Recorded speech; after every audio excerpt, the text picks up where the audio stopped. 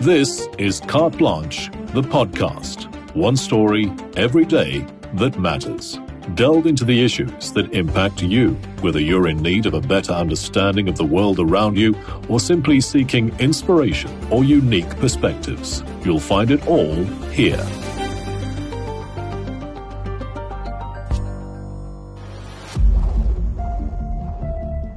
The Rugby World Cup is in full swing as teams from around the world battle it out in France.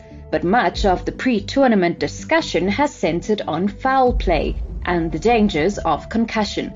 Rugby is a high-impact contact sport, and even though its laws have changed and safety measures have improved, head injuries are an ever-present concern. But as Govin found out, experts are developing innovative ways of detecting and treating the condition. It took 18 months for Springbok Pat Lambie to come to terms with his decision to retire from rugby, struggling with deep depression and a battered body. He was one of the brightest and most versatile talents in South African rugby, playing 56 tests in his 10-year career. Here we go, Pat Lambie to give the Sharks the lead once more. Nicknamed the baby-faced assassin, he started out at 18 with the Sharks, was named man of the match in the 2010 Currie Cup final, and by 21 he was playing for South Africa. Under the most intense pressure, Patrick Lambie nails it. Well, he's only a little fella, Patrick Lambie, but he's got nerves of steel.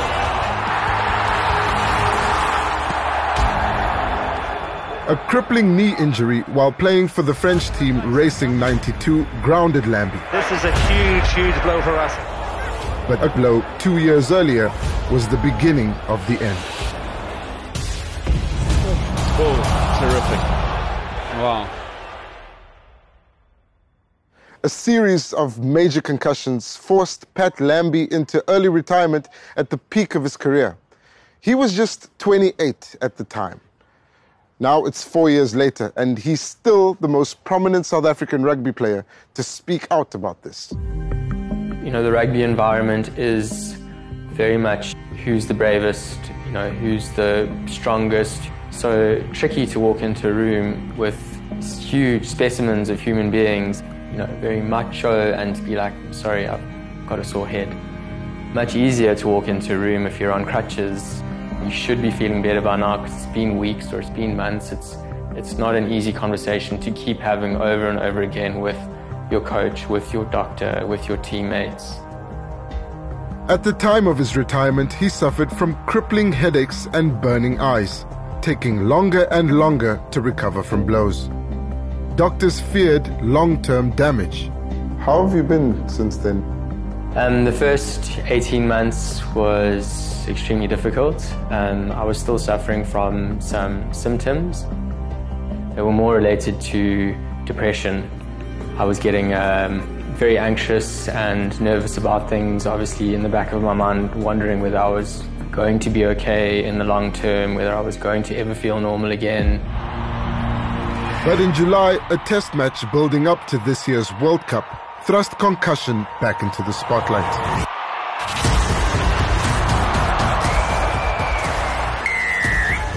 Penalty holding on. So much said about Grant Williams in the build-up to this test match. Wearing the number 9 jersey for the first time.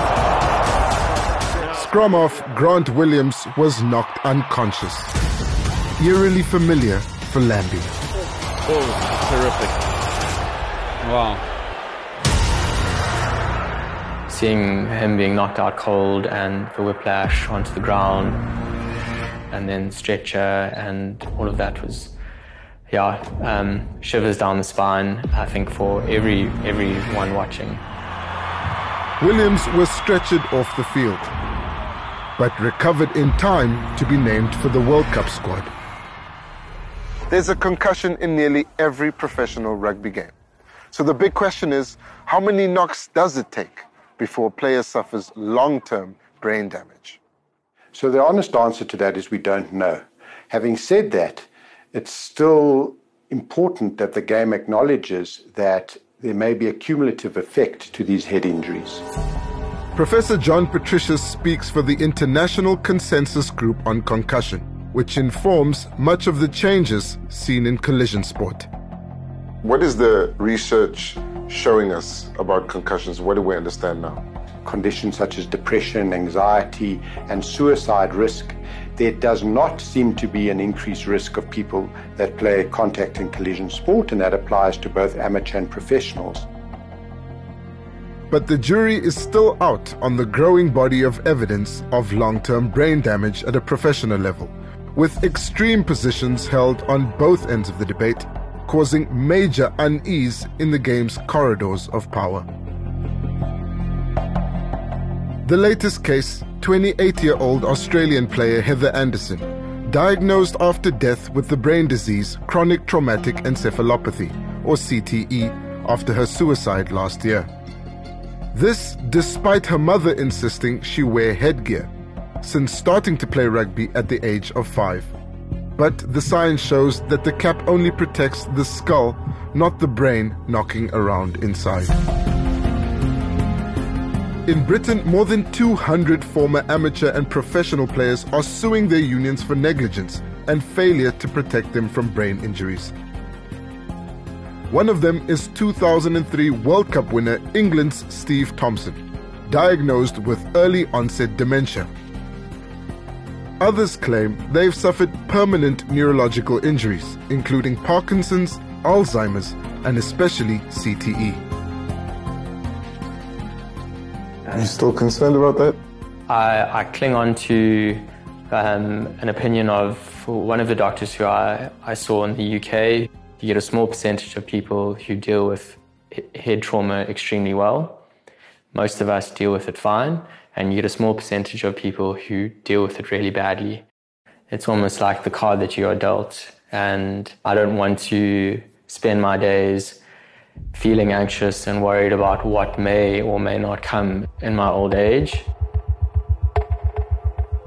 Because there's no visible injury, concussion can be complex to detect, especially the subconcussive or minor blows, which present the bigger problem. Successful concussion treatment relies on the players being honest with themselves, their coaches, and their doctors. What rugby needs is an independent test. And they're getting there. After 6 years of studying players' saliva, they can now detect concussion from changes in the makeup of the saliva. Kyle Paper, sports scientist at Lions Rugby, is part of 2 major international studies. They do a baseline test before the season starts, and then after that we do these tests directly after every game. And most promising is that they've also found a recovery signature in the saliva, removing any lingering doubts from the players' minds as to whether or not they've made a complete recovery. It would be game-changing if the decision to return to play was taken away from player, team doctor, team coach. That's a scenario becoming increasingly possible as technology is deployed to answer important questions, like at what gravitational force does a blow cause concussion? It's something being measured with smart mouthguards. So the chips in the front, they have accelerometers and all their monitoring devices are in the front. After each game, the data is downloaded. These graphs are the G-forces that each impact has given. This player had a red flag for this session, which is 52 G-force, and then obviously their location. Currently, they don't know at what G-force concussion occurs. But by measuring both big and small hits, the player and the medical team have a lot more to work with. What worries us more is where the concussions are not identified and the player plays on and places herself or himself at greater risk. A Super Rugby match Lambie played in 2012 is a perfect example. Good low tackle coming in. I had a head knock 20-odd minutes into the game. Yeah, it looks like he took a little bump around the temple area there, which is bound to leave you seeing a few stars. And carried on playing. Lambie with the twinkling feet and away he goes. Yeah, I had kicked penalties, kicked a conversion, was catching and passing, was carrying on. Finished the first half, but I only came round when I was in the change room, the halftime talk, and I just started crying because I actually didn't know how I got there, what the score was, what I'd done on the field beforehand. I think you can't remember any of that? No, my memory of it is footed. Like a raging bull. And if the first concussion is missed, a second blow soon after can be fatal. At least he's walking off the field. Maybe is he going for a concussion assessment, Bros? You'd have to be going for one. But SA Rugby Union Chief Medical Officer Clint Reedhead says the good news is that the immediate head risk assessment has brought down missed concussions from 56% to 13%. There's been a greater awareness around concussions in rugby over the last few years, and more people hesitating to let their kids play. I think the CTE lawsuits have driven that. We want to do as much as we can to mitigate concussion in the sport. I think it's important to state that we'll never get to a point where there is zero risk in the sport. But what I will say is that the game is in a good space. It's never had so much attention to making it safer. The culture in world rugby has changed, with strict enforcement of dangerous play regulations and lowering tackle heights. The urgency has driven scientific innovation, and concussion is now considered a treatable condition. But ultimately, it's a high-impact collision sport, primed athletes running at each other with enormous force. I'm hoping that it's becoming easier for players to acknowledge that concussion is a very, very serious injury, and you have to treat it properly, and you have to be fully recovered before you run onto the field again. There have been several controversial decisions in test matches recently, once again casting a light on how we could better protect players against serious head injuries. We spoke with SA Rugby's Clint Reedhead about the work SARU is doing to try and protect players. You can find that interview now on the Carte Blanche website. Thanks for listening. In case you missed any of our earlier episodes, you can find them all now on Spotify and all other major platforms. Also, head on over to the Carte Blanche website for more insightful content.